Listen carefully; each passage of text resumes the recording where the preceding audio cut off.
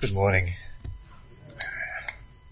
This morning's reading is from chapter 19 of the book of John, from verses 16 through to 24. Finally, Pilate handed him over to them to be crucified. So the soldiers took charge of Jesus. Carrying his own cross, he went out to the place of the skull, which in Aramaic is called Golgotha. Here they crucified him, and with him 2 others, one on each side, and Jesus in the middle. Pilate had a notice prepared and fastened to the cross. It read, "Jesus of Nazareth, the King of the Jews." Many of the Jews read this sign, for the place where Jesus was crucified was near the city, and the sign was written in Aramaic, Latin, and Greek. The chief priests of the Jews protested to the Pilate, "Do not write the King of the Jews, but that this man claimed to be King of the Jews." Pilate answered, "What I have written, I have written." When the soldiers crucified Jesus, they took his clothes, dividing them into 4 shares, one for each of them, with the undergarment remaining. This garment was seamless, woven in one piece from top to bottom. "Let's not tear it," they said to one another. "Let's decide by lot who will get it." This happened that the scripture might be fulfilled, which said, "They divided my garments among them and cast lots for my clothing." So this is what the soldiers did. We're going to be exploring that passage, working through it together. So if you have your Bible, keep it open. It should also be on the screen behind us. You'll note if you were here last week that I've changed tacks and I brought my own drink bottle, one with a lid on, so that hopefully I don't kick it into the electricals like last week. Let's pray together. Our God and Father, we can so often hear these words, these descriptions of the final moments of Jesus' life, the final breaths as he walked and as he lived, and as he struggled and as he bled. And too often, over familiarity can just breed kind of a numbness, kind of a water off the duck's back, and it fails to really hit home. It fails to strike and sink as deeply as it ought. Protect us from this morning, we pray. Amen. There are some stories that I wish I could read for the first time again. How good would it be to read Lord of the Rings for the first time again? It would be great, wouldn't it? I had a friend who we were watching Braveheart with. She had never seen Braveheart, and she was Scottish, so me and my friend, we thought, okay, this is a key initiation moment. She's Scottish, she's never seen Braveheart. We sat down and we were watching it, and you get to kind of one of the last scenes where he's being tortured, and it pans out across the crowd, and you see one of his friends there watching, standing on. And actually part of me wonders if the director did not have in mind the Apostle John standing on and watching the death of his leader and saviour. And my friend sitting on the couch, kind of in this way to you momentous moment, she's kind of leaning forward and tears are falling down her face, and she goes, "I know what's going to happen. He's going to be rescued." And me and my friend Jackson just look at each other and we kind of think, oh man, that is, spoiler alert, not what happens. And he cries out with his final breath, like, "Freedom!" And the executioner's axe falls. And my friend is just devastated, right? And there are some stories which I wish I could read for the first time again. See for the first time again. Hear for the first time again. And I think the Gospels surely are at the top of that list. What would it be like to hear and understand, to read and to see, is it knowing nothing, and to see this plan unfold for the first time? And John wants to do that for us, and he wants really to kind of highlight a number of things, but we're going to kind of reflect on 3 of those things in our passage this morning. John wants us to kind of be struck again by the power of the King. The power of the King. And then he wants us to be hit by the love of the shepherd. And finally, he wants us to realize and be struck by the clothing of our shame. The strength of the King, the love of the shepherd, and the clothing of our shame.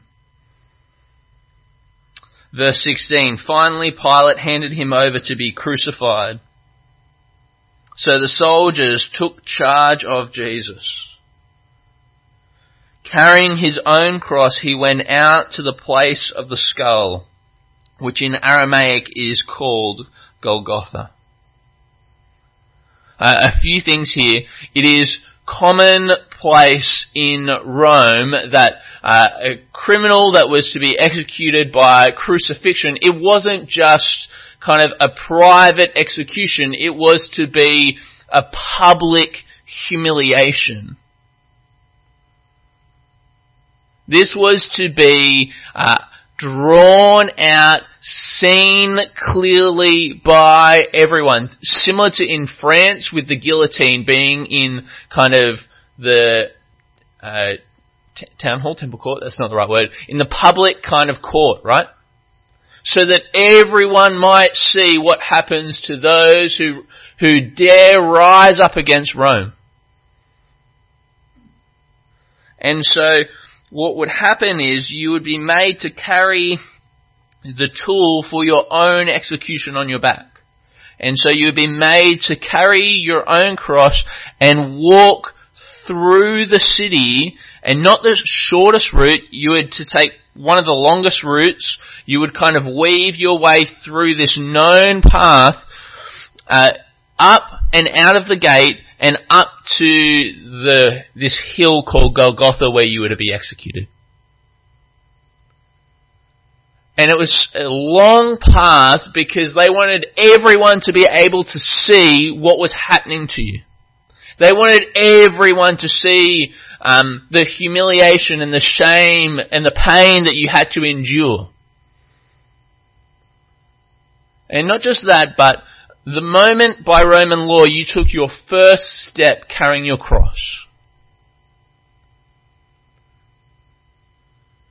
you were already classed as dead. And so here's what it meant. That according to Roman law, the person carrying their cross, walking that path, had no rights. They were not even regarded as a person. And so part of the humiliation was, as they walked through that crowd, anyone could do anything to them.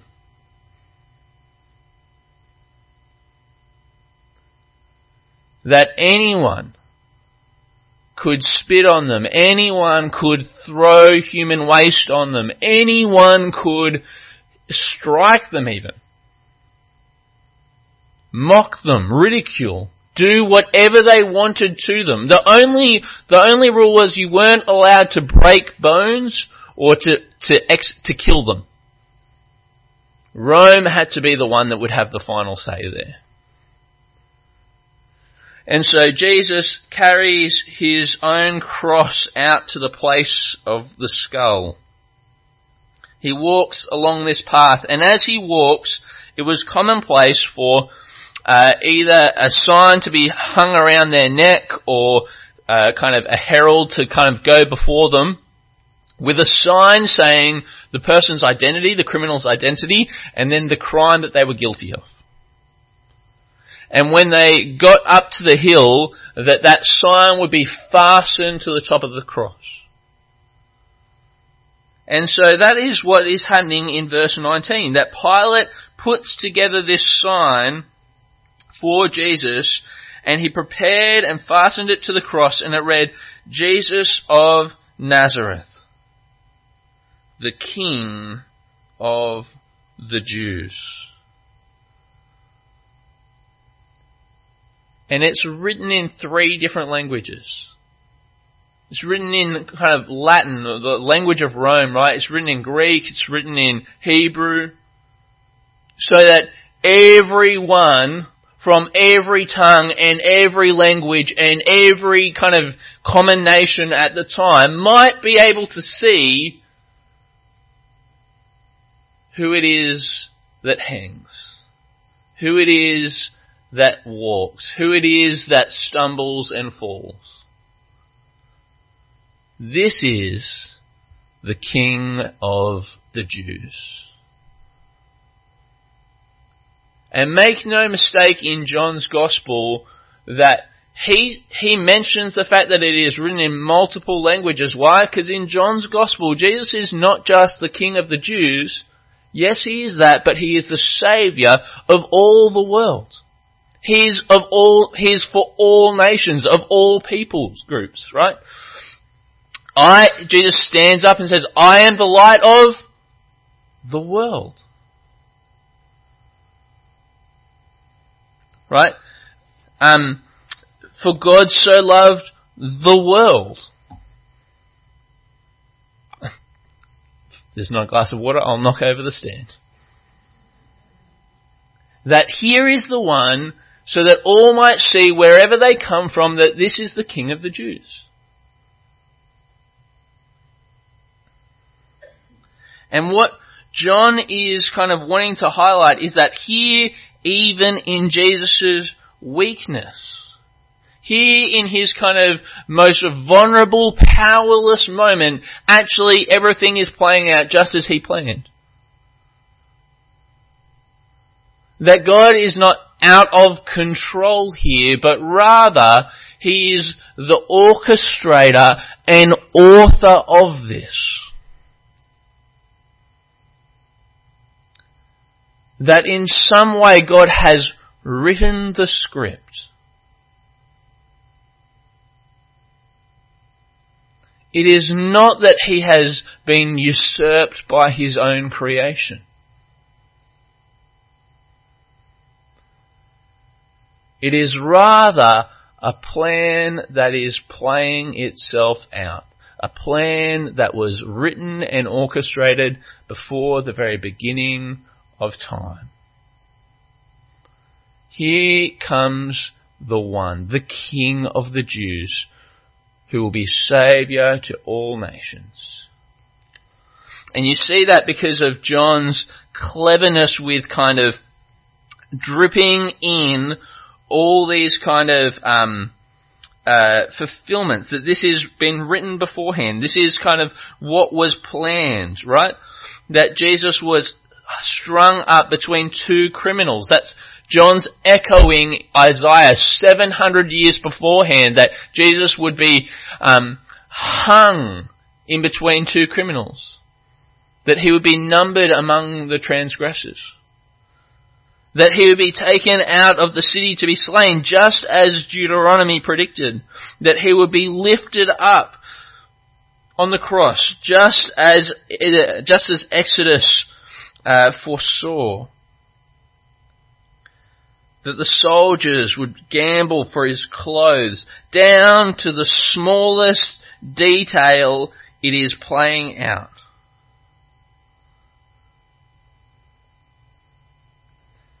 That this king is not powerless, though he is naked and vulnerable. In fact, here is the one in John's Gospel who has created all things, who is the author of all life. In the beginning was the Word. And the Word, and all was made through him. And is sustained by him. And so he is the one who creates the universe, foreseeing the buzzing cloud of flies that would be about his cross. Have you ever realized that Jesus, as the one who creates, the author, knitted together the very soldiers who would tear him apart? That Jesus knitted together and created these soldiers' hands and fingers that would nail the cross, that would hammer the nails into his own hands. That he knitted them together, knowing full well that it would be these fingers, these hands that would pin him to the wood.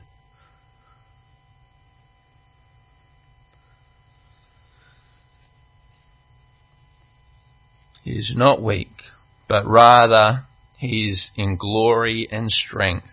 It is all happening according to plan. Verse 23.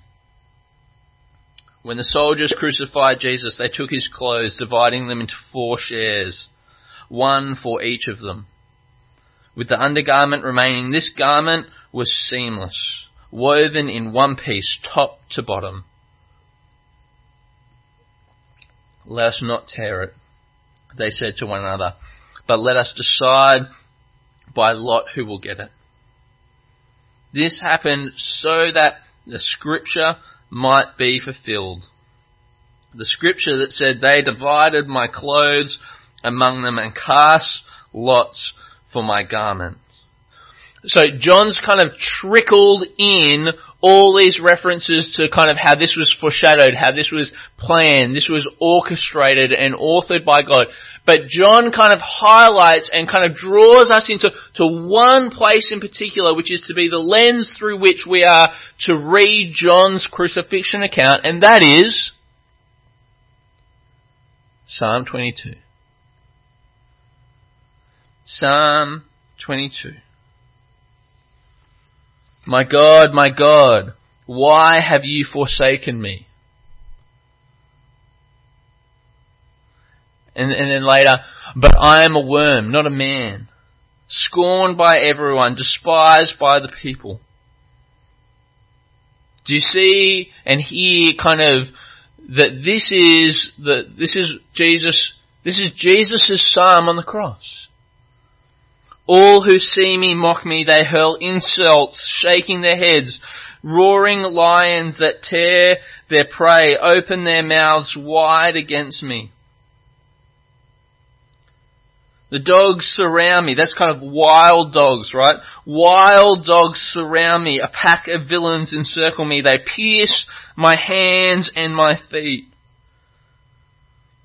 All my bones are on display. People stare and gloat over me. They divide my clothes among them and cast lots for my garment. Do you hear kind of the language of Psalm 22 and why John draws us here? Because this is the psalm that is the death of the Good Shepherd.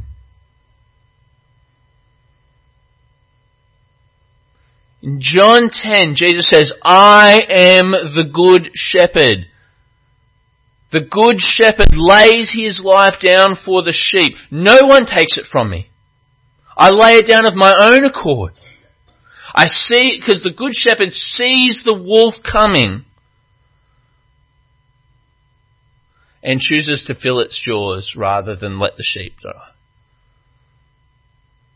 And this is John's way of us kind of understanding who it is that hangs on the cross, not just the king, but this is the Good Shepherd, and John is saying, this is the wolf. Here is the wolf. Here are those wild dogs that surround and pierce his hands and his feet. Here are the roaring lions that tear at their prey. And the Good Shepherd lays down his life. He will not abandon the sheep. Rather, he will fill the jaws of the wolf. And he will let their teeth pierce his hands and pierce his side. I have a friend who is a sheep farmer in, it's like out Albury, Wodonga kind of way. And we went and stayed there for a little while, and he shared about how he goes out shooting foxes on his farm. And I always had this picture of a fox as this kind of cute woodland creature. I think just from cartoons when I was kind of 6 or 7, right? And I went out with him one night, and he showed me that this is why he shoots the foxes, because they knock over the little lambs for sport, and they tear their throats out and play just in the blood while it's dying.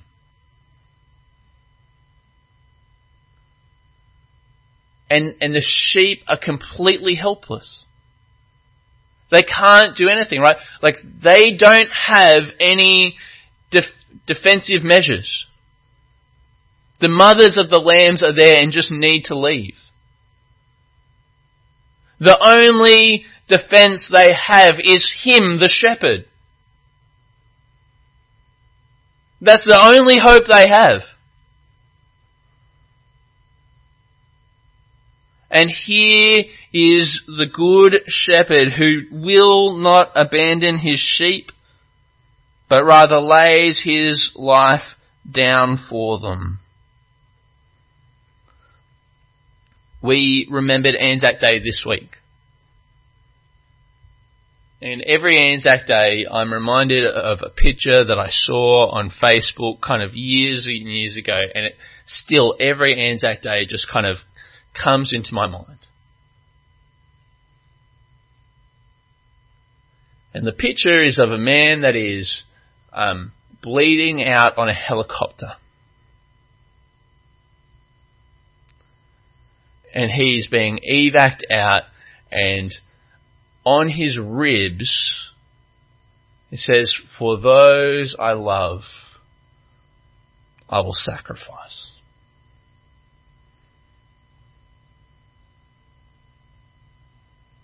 And every Anzac Day I remember that picture. And every Anzac Day that picture then leads me to the cross, where I remember that is true, so true, of our shepherd king. For those I love, I will sacrifice.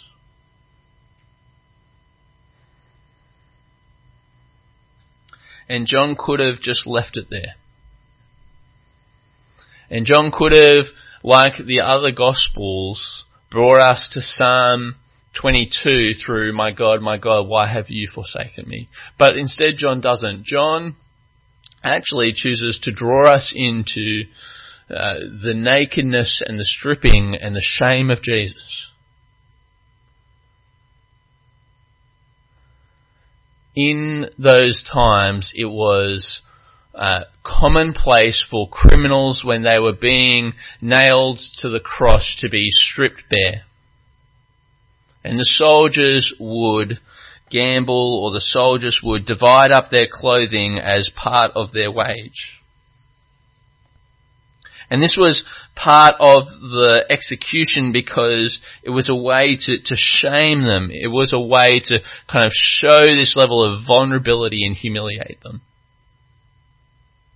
Because in ancient cultures all around, and even in our own experience, we know this, right? Like, to be naked is to be vulnerable.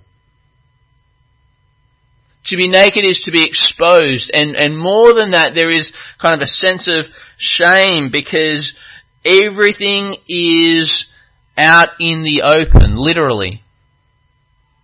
That there's this exposure, that we can't control what people see, and people see us exactly as we are. There's no Instagram filter. And it's terrifying.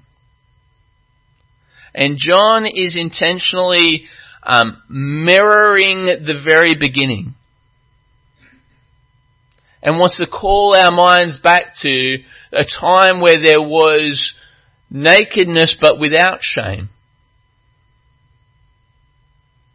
That when Adam and Eve were naked in the garden, they were naked and were unashamed. And here is the shepherd king, here is the great divine seamstress who is stripped naked. Why? To clothe us in his righteousness. That's what Romans tells us. That's what Revelation tells us when John pens that, reflecting on the cross. That he is stripped naked. Why? To clothe us in his righteousness. That we might wear his garments.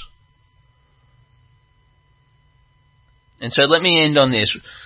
I think often we think of righteousness as just not sinful. Okay, so we think of sinful as like the negative, and we think of then being made righteous as like being brought to kind of a neutral position. Like a blank canvas. But righteousness is not that. It's so much more. And perhaps this illustration will help. I used to watch a lot of NCIS back in the day. And it's a kind of a naval crime investigation show.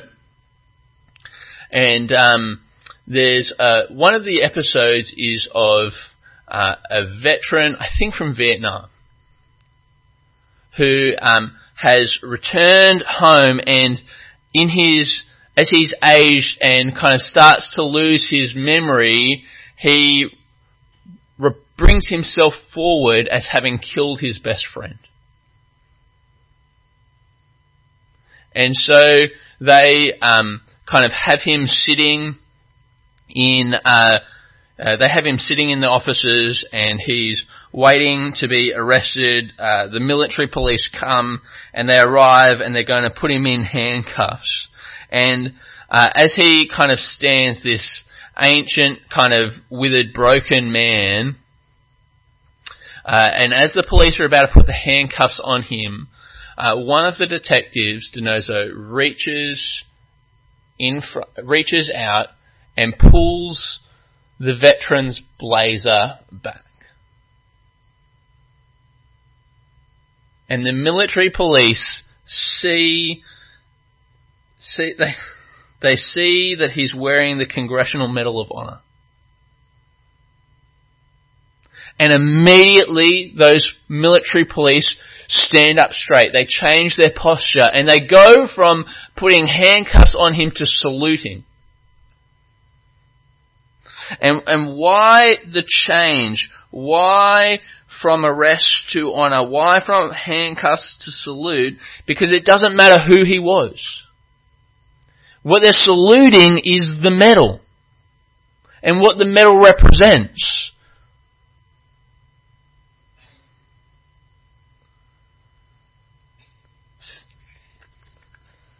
Forgiveness is getting released from jail when your crimes are wiped clean. But righteousness is like getting the Medal of Honor.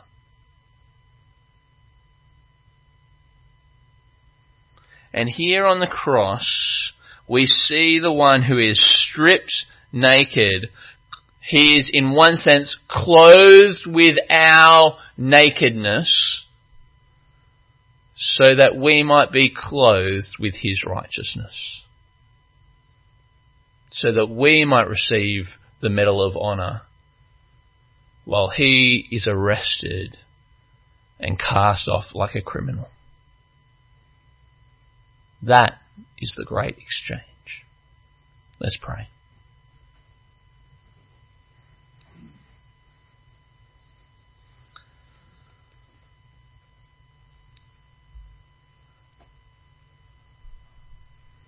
Lord Jesus, naked you hung on that cross. King of the Jews, for the whole world to read and see, and yet soldiers just played games at the foot of the cross. And too often, Lord, if we are honest, we play games at the foot of the cross. Forgive us of this and help us to, like John, fix our eyes and to see clearly what it is that you have done for us, and let that sink deeply inside, and let that rearrange us and transform and change us, so that we might stop trying to cover ourselves with fig leaves and try to put on faces, pretend we're better than we are in an attempt to cover up our nakedness. But may we realize truly, deeply, how you have already clothed us because of the crucified Christ. Amen.